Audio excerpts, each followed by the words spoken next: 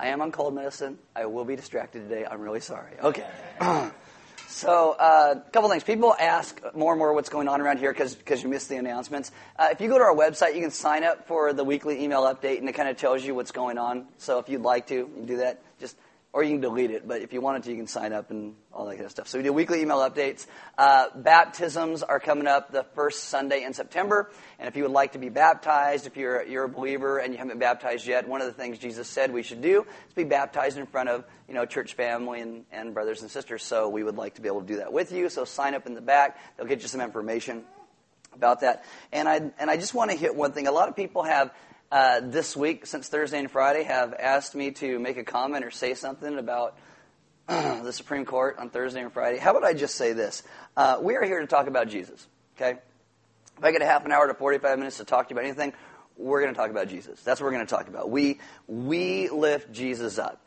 In all things. The heart of the gospel is Jesus. It is not morality and laws by governments. It is Jesus. So he is the one that we lift up. And what is going to happen very soon is that people are going to start trying to make Christianity simply a political position. A lot of times this happens on Facebook with people. Guys, Christianity is not a political position. Christianity is about Jesus.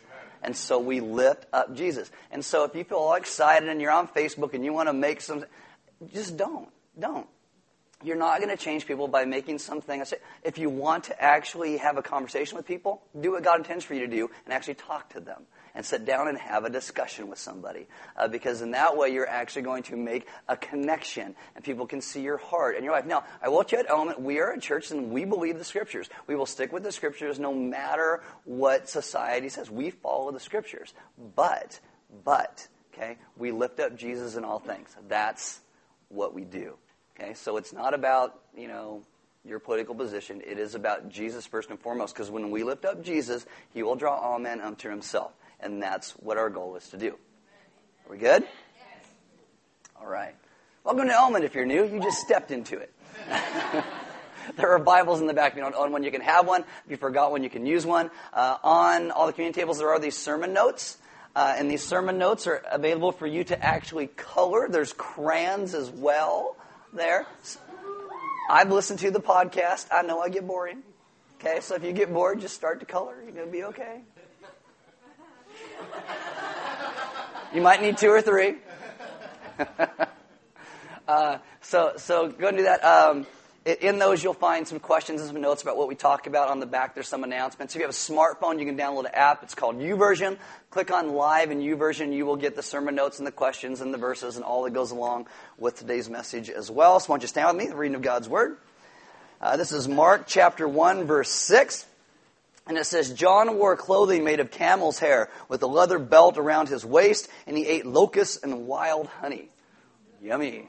Let's pray. I don't know if you've ever seen wild honey. It's not that appealing. So, Father, we thank you so much for being a God who speaks into our hearts and our souls and our lives. And I ask that when we feel disappointed with things around us, we would simply look more and more to you. That we would understand that we lift you up in all things. That we bring you glory with our lives and you bring joy to your people. So teach us to live with full trust and faith in who you are in all things. Amen. Have a seat. All right, so we are starting a new series today called Coloring Book All-Stars. Again, hence the decor and all that's going on. It's kind of a mix between coloring book and comic book, but we had to make it work somehow, so there you go. If you were to look at a Bible coloring book, what we're going to talk about is those people, like the ones who are the heroes throughout the Bible coloring book. And so if you have kids and they have like a children's Bible, there's probably pictures of these people in your children's Bible that they have, so you can talk with your kids about all of this stuff. And not only are we going to talk about these all-stars, we're going to do our best to show you why they're just like the rest of us, with all of our flaws and all of our scars, because we have a tendency to want to deify people and make legendary status out of people and make them larger than life. But I think when you understand their flaws and their questions, it will help us to learn to trust Jesus just like they did. So today we're going to start off with a bang. We're going to talk about John the Baptizer. Not John the Baptist. He wasn't a Baptist. They weren't around yet. Okay? John the Baptizer. I asked my GC leader, Donald, who spoke last week on Father's Day, to have his kids draw some stuff. So this is Faith. She drew this right here, colored this right here. Apparently, if you're John the Baptist, you got to have a big old purple mustache. It's very, very important. That's right. It means you're more godly. The more purple it is, the more godly you are, apparently. And then Felicity, his middle child, drew this, or colored this. And yeah, apparently she's going to be the very creative type. She does not stain the lines whatsoever. It's funny because their 1.5-year-olds look just like that. So I don't know. She's like 3 and this one, I don't know how it works. But so I'm going to take all these gospel accounts. I'm going to mix them together for you, give a picture of John the Baptizer. Now, John's life starts off like most of us start. We had a mom and a dad, just like you. His dad is Zechariah. Zechariah is a priest, so John's a little bit like a pastor's kid. His mom is Elizabeth. And Zechariah and Elizabeth are very, very old, and they have no children. They're past childbearing years. This makes them very sad because childlessness in a Hebrew culture was seen as disfavor from God. Now today, kids are seen as a burden, so we adopt them out, or we neglect them, or abort them. But in a Hebrew world, they are blessings from God. The more you have, the more blessed you are. Elizabeth and Zechariah are godly people because they want to have babies. In Luke chapter 1, verses 8 through 17, Zechariah's division gets called to serve at the temple. He gets called to go inside to offer incense, so he goes inside alone. The other priests are praying outside, and while he's inside alone, bam, an angel shows up. And the angel says, God is going to answer your prayer. You've been praying for a little boy, and you're going to have a little boy. He's going to be a prophet like Elijah. He'll reconcile families. It's going to be amazing. By the way, call him John. Now, Zechariah doubts. Maybe he gets his hopes up one too many times before now. And so he's like, really? I don't see it really happening. So he questions. And in Luke 1:18 through 20, the angel says, you're questioning me? I am Gabriel. I'm like the Derek Jeter of angels. Okay? And because you questioned and didn't believe, you're going to be silent for the entire pregnancy. Go to Luke 1:39 to 45. Elizabeth thanks God for the baby she's going to have and probably also for the quiet husband. What a great God he is. Elizabeth's relative Mary comes to visit her. Mary is also pregnant through a miracle of the Holy Spirit of God. So you have young and old coming together. You have John the Baptist in Elizabeth's womb and Jesus in Mary's womb. And when they meet, John jumps in Elizabeth's womb. Now, John is born a few months before Jesus, and he is raised as the angel instructed. In Luke 1:14 and 15, the text says that no fermented drink touched his lips. And this makes a lot of sense because John is like a complete weirdo. And the worst thing you want is a weirdo with some drinks in him because they just get even more weird. If you read about John, you can't help but think he'd be ostracized today by our society. You ever drive under an overpass, see like an unkempt, smelly guy that doesn't speak in complete sentences, yet they call themselves a prophet? They're not, but that's how a lot of God's prophets looked in the Old Testament, and John was one of those. John's like a mountain man. He lives out in the woods. When I was growing up, there's a show called Grizzly Adams, and I thought, dear God, there'd be nothing better to live out in the woods with a bear as a pet and Spider-Man powers. That would just be amazing. Mark 1:6 says John wore camel hair, a big belt. You get the idea that he is one of those guys. I think one day you'll get to heaven, you'll get to meet John, you'll get to see what it's like. But I picture John with like an afro and a crooked smile and wild eyes because his diet is locusts and honey. It is bugs and sweets. You can't raise a kid on bugs and sugar and have them turn out stable. It just doesn't happen. Why is their kid so weird? I don't know. John, you want some more bugs? Okay. That kind of thing. So I think John's always got this buzz going from his sugar high. At 30, he comes out of the woods and he's preaching, funky clothes, barefoot, big belt, bug in his teeth, afro, maybe even a case of the shakes from all the sugar and honey. I don't know. And he starts yelling, repent. Repent. John is bigger than life. John is not afraid of anybody. There's a fine line between bold and crazy, and John walks that line between bold and crazy. He listens to God, does what God says, doesn't care what anybody thinks. He just does it. In Luke chapter 3, verses 1 through 20, John goes to the political leaders and he says, stop lording your power over people. He goes to the religious leaders and says, you are self-righteous hypocrites, knock it off. He goes to the leaders of the military and says, you're extorting people, knock it off. God's mad and he's coming. And so he calls people to own the darkness in their life. He calls them to own it. And when they do, he baptizes them. He baptizes them. Takes them to a river, dunks them in the Jordan River. Here's a picture of the Jordan River. There are places that look nicer than that. I just picked the nastiest one I could find, just so you get the idea. Baptism is a ceremonial cleansing. They have sin in their life, and they need it gone. God has been silent for 400 years. They have been looking for a prophet to come again. After 400 years, who's the prophet that shows up? John. I think God's got a sense of humor.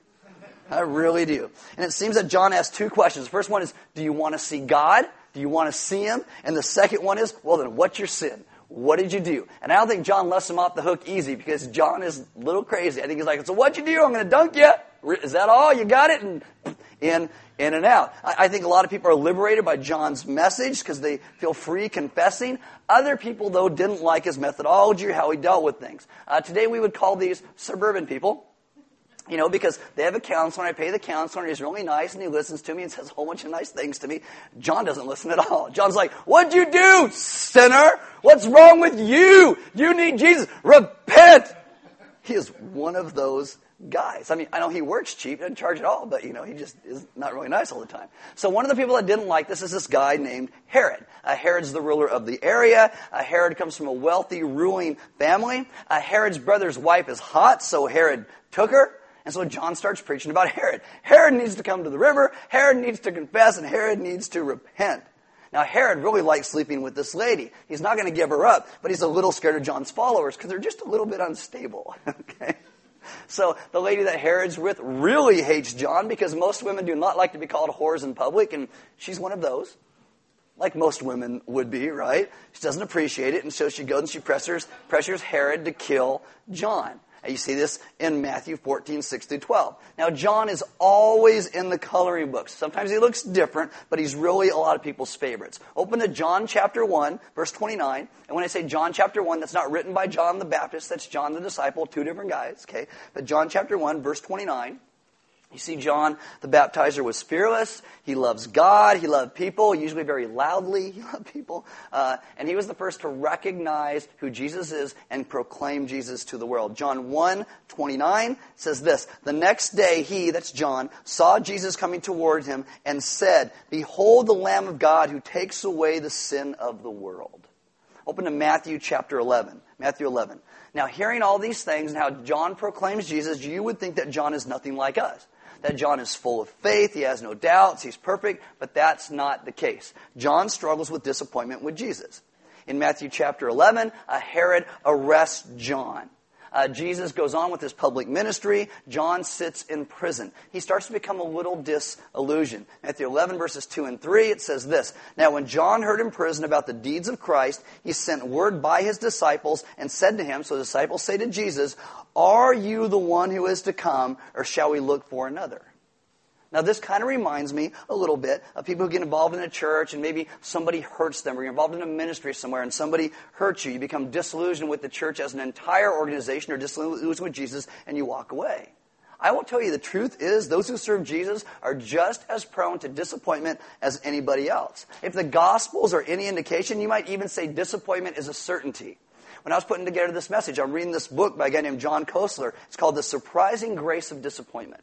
And this is what he says. He says, you got to read the Gospels with all their sharp edges intact. Don't try and round it off and make it all nice. They're sharp edges for a reason, because they're supposed to cut to the heart of who we are. Read the Gospels with all their sharp edges intact. What are they but a record of disappointment with Jesus on a grand scale? So you have John the Baptizer. He is in Herod's prison. John sends messengers to Jesus. Are you the one who is to come? Should we expect somebody else? Now, the question surprises a lot of people because John is the first to publicly identify Jesus as the one who is to come in John 1:27. Yeah, it was John who told Jesus, I got to first be baptized by you in Matthew 3:14. John sees the Spirit of God come upon Jesus at his baptism. He hears God's voice from heaven saying, Matthew 3:17, this is my Son whom I love, with him I am well pleased. If anyone knew the answer to the question, are you the one who was to come? It should have been John. It should have been John. So people say, well, maybe the darkness of Herod's prison, it dimmed John's confidence in Jesus a little bit, so he starts to question. Personally, I think that seems unlikely. Because John is already used to a life of hardship. You know, he's like a Grizzly Adams dude, lives out in the woods, eats bugs and honey. That's pretty depressing right there. You know, I think that a prison cell really couldn't break John's spirit in that way.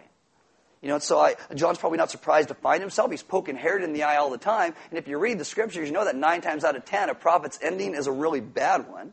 I think John's question is the kind of question that my wife likes to ask me. Not, are you the one? Because my wife has never said, are you the one? I am Neo. No. Here's that. The kind of question my wife likes to ask me is there a reason you left your dirty dishes in the sink? Nah. Is there a reason you left your socks on the floor? It's like if you go to Home Depot and you look for someone to help you, there's like never anybody around to find, and you like search and finally like one guy's hiding behind some boxes in the back so nobody talks to him. He's got an orange shirt to Home Depot, and you go, hey, do you work here? Like you know the answer to the question. So it's only a question in the strictest sense of the term of question. But what's really going on there? What's happening is you're trying to get these people to understand that you have a little bit of displeasure. You want something to be done about this. Your questions are not intended to solicit information because the answer is already implied in the question. We want other people to know that we're a little bit irritated. More often, the question is simply there to kind of provoke a response. And before you think that I'm saying my wife is ungodly, she's not. Okay, she's totally godly, and she's right. I did leave my dishes in the sink, and I did leave my socks on the floor all the time. Here's a funny story. When my wife and I were married for 6 months, she ironed my shirts and I'd throw them on the floor. And she said to me after we were married 6 months, she goes, if I iron your shirts one more time, you throw them on the floor, I am never ironing your clothes again. I put them on the floor. It has been 23 years. She has not ironed my clothes since. She makes a decision and she follows through. Right? Okay, so anyway. But the Bible is full of those kind of questions. God loves those kind of questions too. He asks those questions. In Genesis 3, God comes to man after the fall and he says, where are you? God knows where the man is. He wants the man to realize, where am I? What am I doing? God says, have you eaten from the tree that I commanded you not to eat from? God knew they ate from the tree. He wants man to understand what they did. Jesus says to his disciples, who do the people say that I am? Jesus knows who the people say that he is. I mean, we are prone to ask questions like that of God. Abraham, in front of Sodom and Gomorrah, says to God, will not the judge of all the earth do what is right? Of course God will do what is right. The psalm writer says, how long, O Lord, how long? John the Baptist says, are you the one who is to come, or should we expect another? It's the same question. See, usually like John, we ask God these questions because we're trying to make a point with God. We want God to see the inconsistency from our perspective of his position. We want God to agree with us. We're passive-aggressively trying to provoke him into action. And these are the kind of questions that John always asked. In Luke 3:7, he says to the religious leaders, who warned you to flee from the wrath to come? The religious leaders know who warned them. In Matthew 3:14, he says to Jesus, I need to be baptized by you, and do you come to me? Again, Matthew 11:3, are you the one who is to come, or should we expect another? Open your Bibles to Luke chapter 3. Luke chapter 3. When John asked these questions of Jesus, it's probably his aggressive way of saying to Jesus, of nagging Jesus, Jesus, I think you've forgotten the mission. I think you've forgotten the mission. You've forgotten yourself. John's question signals the disappointment he felt about the report he received of Jesus' ministry. And what was that? Jesus going around and healing people. He's not just sticking with the people of Israel. He actually a couple times goes to people who are not even from Israel and reaches them. He talks to Samaritan women. What's going on with that? With this Jesus guy. And so John has this expectation of Jesus. In Luke chapter 3, verse 7, when John talks to the religious leaders, he says, who warned you to flee from the wrath to come? In verse 9, he says, the axe is at the root of the trees, and every tree that does not produce good fruit will be cut down and thrown into the fire. John's thinking is that Jesus has come to gather the metaphorical grain, the good people, and to burn up the chaff, the bad people, with unquenchable fire.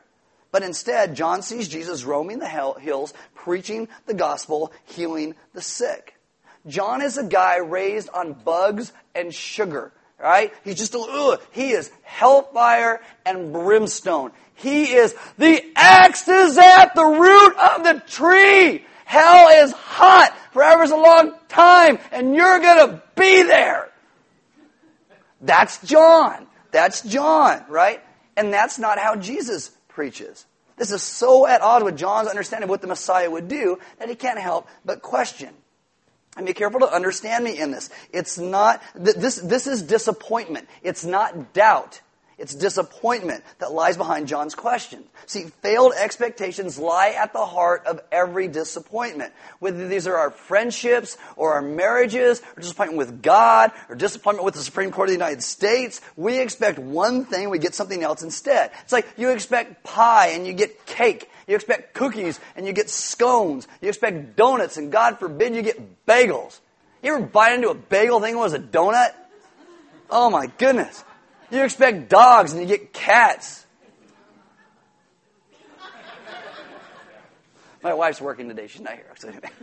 You expect a refund from the IRS and instead you actually owe money. Disappointments are a common experience in our lives. And you would think we'd be used to them, but we're not. And things are totally different when it comes to God. We expect our own perceived better treatment from God. And we know people are going to let us down. And I don't know why we're always so surprised when people do. People always let us down. I was talking to this young guy who's got this girlfriend, and he wrote this letter to her, and it said, "You're my world." And I said, do you know how hard it is for a person to carry the world on their shoulders? Because people are going to let you down. People are not God. You cannot lay everything at the feet of somebody else. They will disappoint you. And yet, we somehow come to God and we have all these expectations we lay on God. And I will tell you, God doesn't let you down. God doesn't, but He does things in His own way. Many people know nothing about theology, but they know in some sense, well, God's supposed to bless me. And I'll tell you, God does bless you, but usually not in the way that you think. Sometimes even good theology leads to bad practice because it causes people to confuse God's reliability, and God is always reliable, with predictability. And God is never predictable. We think that God's mind and our mind are the same, so we set goals for God. We know what we want, and we put that into the mouth of God. Our own desires govern our expectation. I was talking to a guy recently who said, God's calling me to divorce my wife. And I go, I don't think so. I don't think that's how that works. I meet couples all the time who want to come and talk to me, and they're shacking up. Well, God told us we love each other, so it's okay for us. I don't think so. I think you're putting your own expectations into God's mouths. Now, sometimes, the goals we set actually turn out to be in alignment with God's will, and things happen great, and it's wonderful, and we're greatly encouraged. But when that happens, we're so encouraged, we start to set a lot more goals for God on top of that. And sooner or later, usually sooner, what God does is so at odds with our expectation, we don't know what to do and what to think. Like, sometimes we pray for healing, and someone gets sicker. Maybe someone even dies. Some job that seems so perfect for us maybe goes to somebody else. Maybe you start reading the scriptures and it's like, oh, I'm really growing now. I'm really getting to know Jesus. So you take your Bible to work and start reading at work and stop doing your job and you get fired because you're not working. Like, God, what happened? You stopped doing your job. Dummy. Seriously. Sometimes like, oh, that person, that's the perfect life partner for me. And that person doesn't feel the same way that you do. See, our problem is not that we have set the bar so high that we must come to terms with God not being able to reach our expectation. It's usually that we have set our expectations so low and that God is growing us past that into the people He intends for us to be. Kostler says this. He says, it's not that we misread the signals. What really bothers us is that we have misread the sender. We are haunted by the fact that God hasn't done what we know in our hearts that He should have done. How about this? When I was in high school, I became a Christian. Okay, I prayed to God that my girlfriend at the time would be my wife one day. Her name was Jennifer. My wife's name is Mary Ann. Jennifer did not change her name. Okay? I thank God every day I look and I see my wife, that it's not Jennifer. She doesn't go to church here, so that's okay. I can say this kind of stuff, right? She might listen to the podcast. What? Anyway. I thank God that His plan was different from mine. I remember the day that God clearly said to me that I wasn't supposed to date her. And in that moment, I did not doubt God's existence. What I did doubt was His judgment.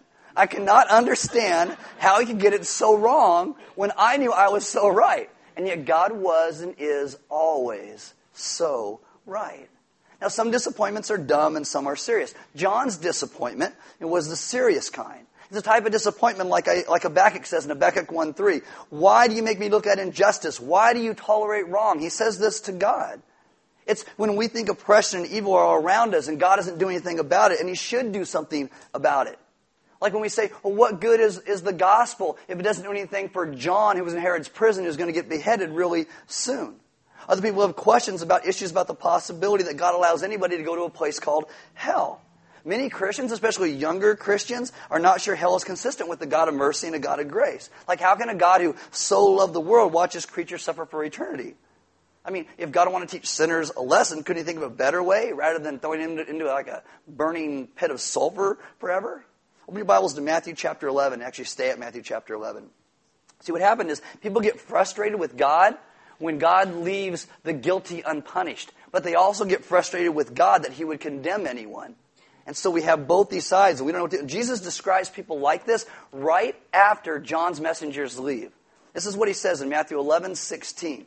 He says, "But what shall I compare this generation? It is like children sitting in the marketplace and calling to their playmates. We played the flute for you, and you did not dance. We sang a dirge, and you did not mourn. For John came neither eating nor drinking, and they say, well, he is a demon. The Son of Man," that's Jesus, "came eating and drinking, and they say, look at him, a glutton and a drunkard, a friend of tax collectors and sinners. Yet wisdom is justified by her deeds." What Jesus does is he condemns John's generation and ours with these words. It's like our ambivalence. What do we really want from God? Do we want justice or do we want mercy? The beauty is, in the person of Christ, we get both. We get all of God's wrath at sin poured out upon him. He takes all of the justice that should have been ours, and he gives us mercy and grace. This is why our faith is in him. Our lives are surrendered to him.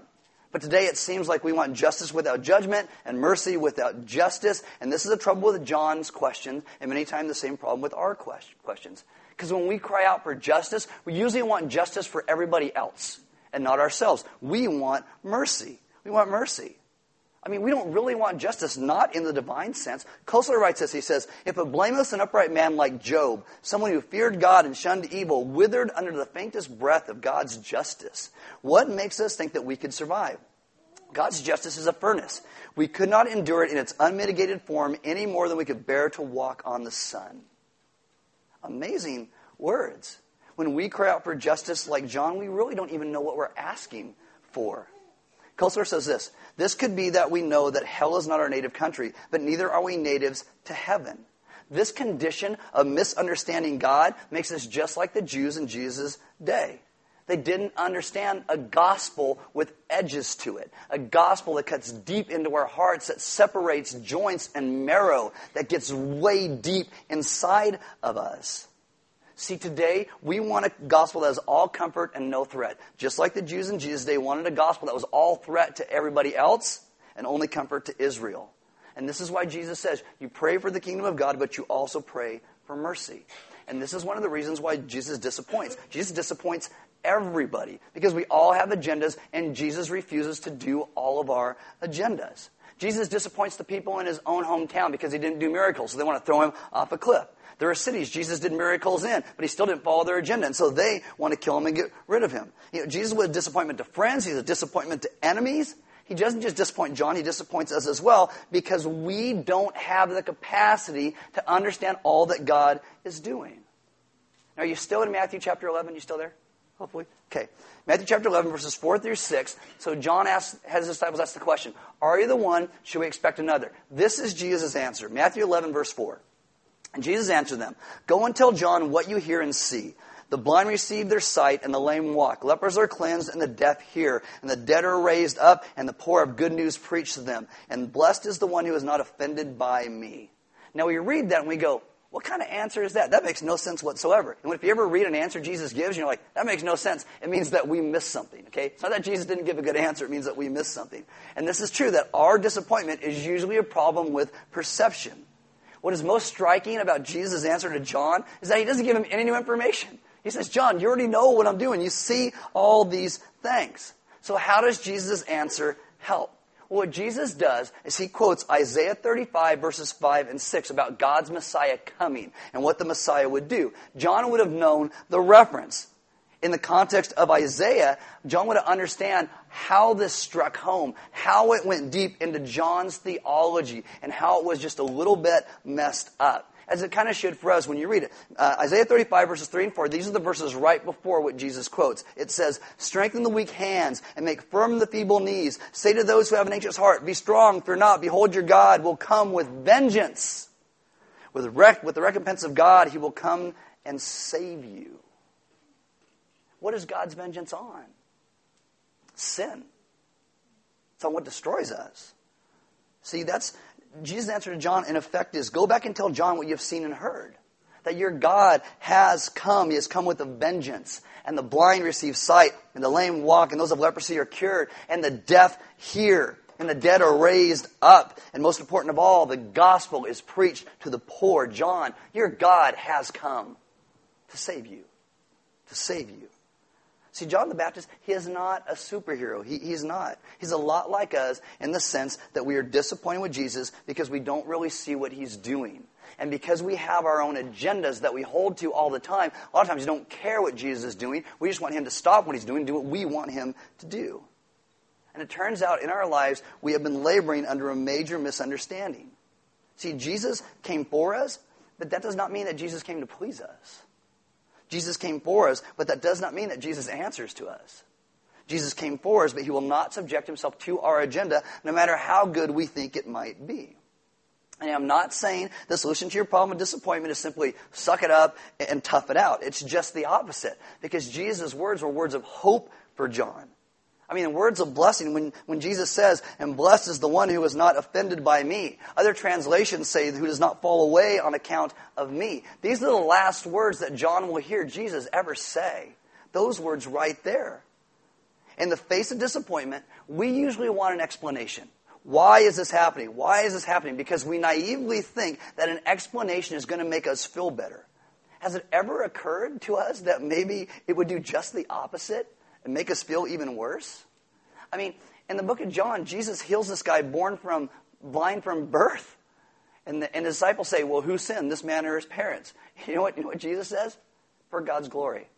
Oh, make you feel better? I don't know if it actually would. See, what Jesus offers is something so much better than an explanation. What Jesus offers is himself. That's what he offers us. And that is the heart of the gospel. Jesus offers us mercy and grace and hope, all found in his person. That's what we are offered. And when it comes to disappointment, there is no other remedy than Jesus. The longer you hold the disappointment and not realizing it's Jesus holding you, disappointment will wrap itself around your heart. The tighter you hold to disappointment, the tighter it will grip you. The only way to free yourself from it is to simply begin to trust yourself into Christ's more than capable arms. And I will tell you, Jesus seems to disappoint everyone in this context at some point, except for one.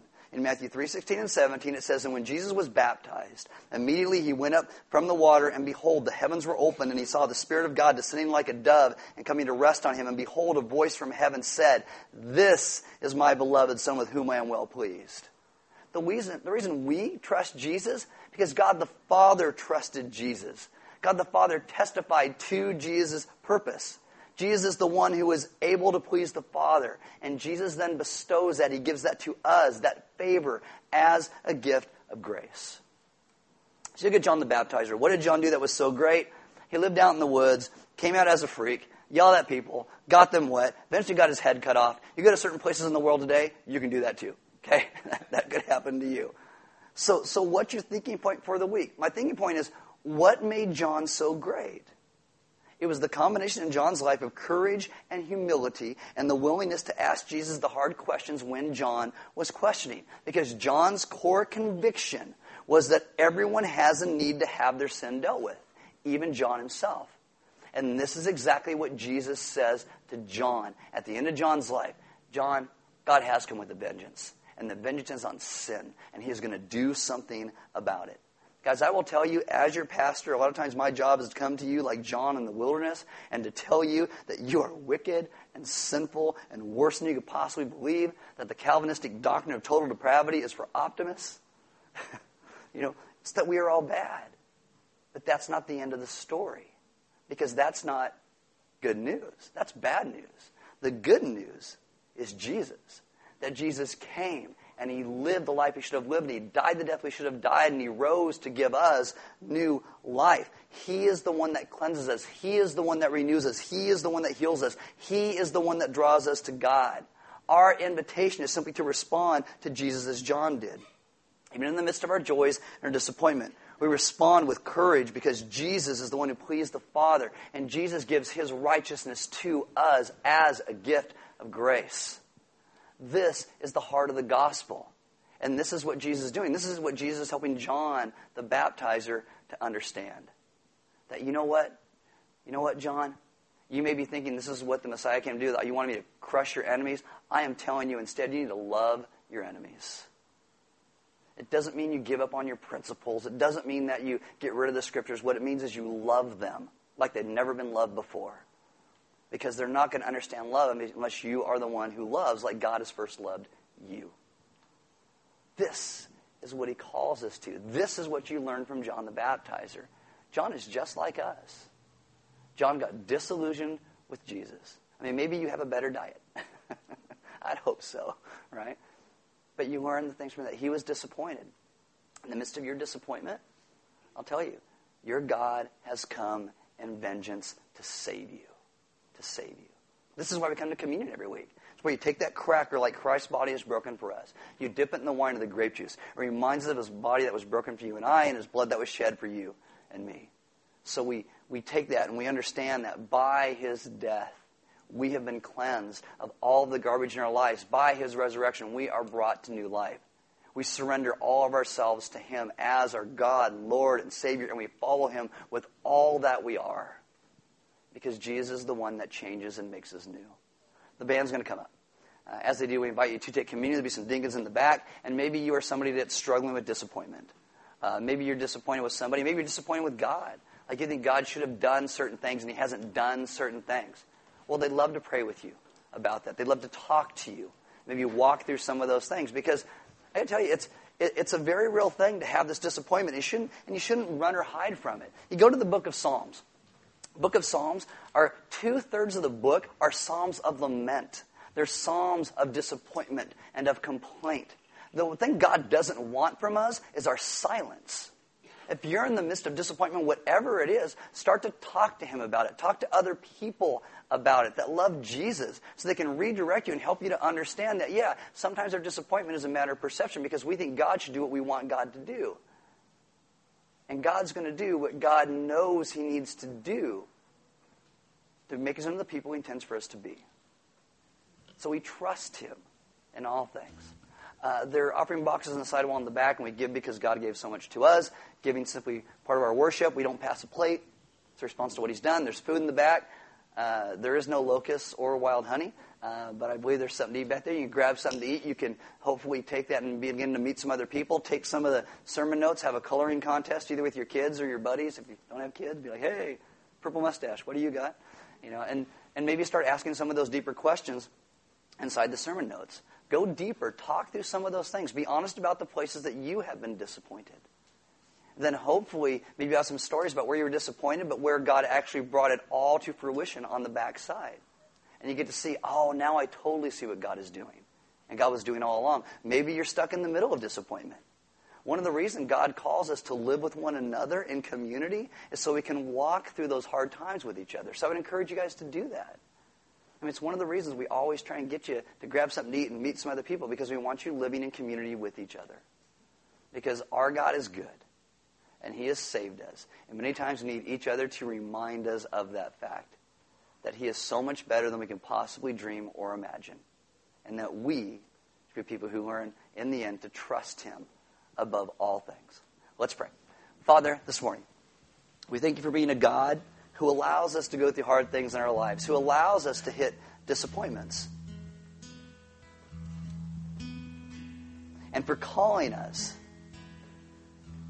to understand that even in the midst of that, you are there and you are walking with us, that you are trustworthy in all the things that we have gone through, all the things that we will go through, that many times your blessing is understanding the gospel that has edges to it, that cuts deep, so our hearts bleed, and we can hear your Spirit better as it blows across our freshly cut hearts. Father, we thank you. We ask that you would give us the understanding that you are a God who has never let us go, that those you have called are in your hand. Nothing can snatch them out. And though the clouds come and the rains come, you're a God who walks with us through those things. You carry us, you lift us up. You remind us of who we are in your eyes. Teach us to be a people who surrender and submit all of our wills and all of our lives to your Son. That we would say that we believe. And our hearts and our lives are changed because of the graciousness of you. Have us live and walk in the hope that you provide and that you've never let us go. Amen.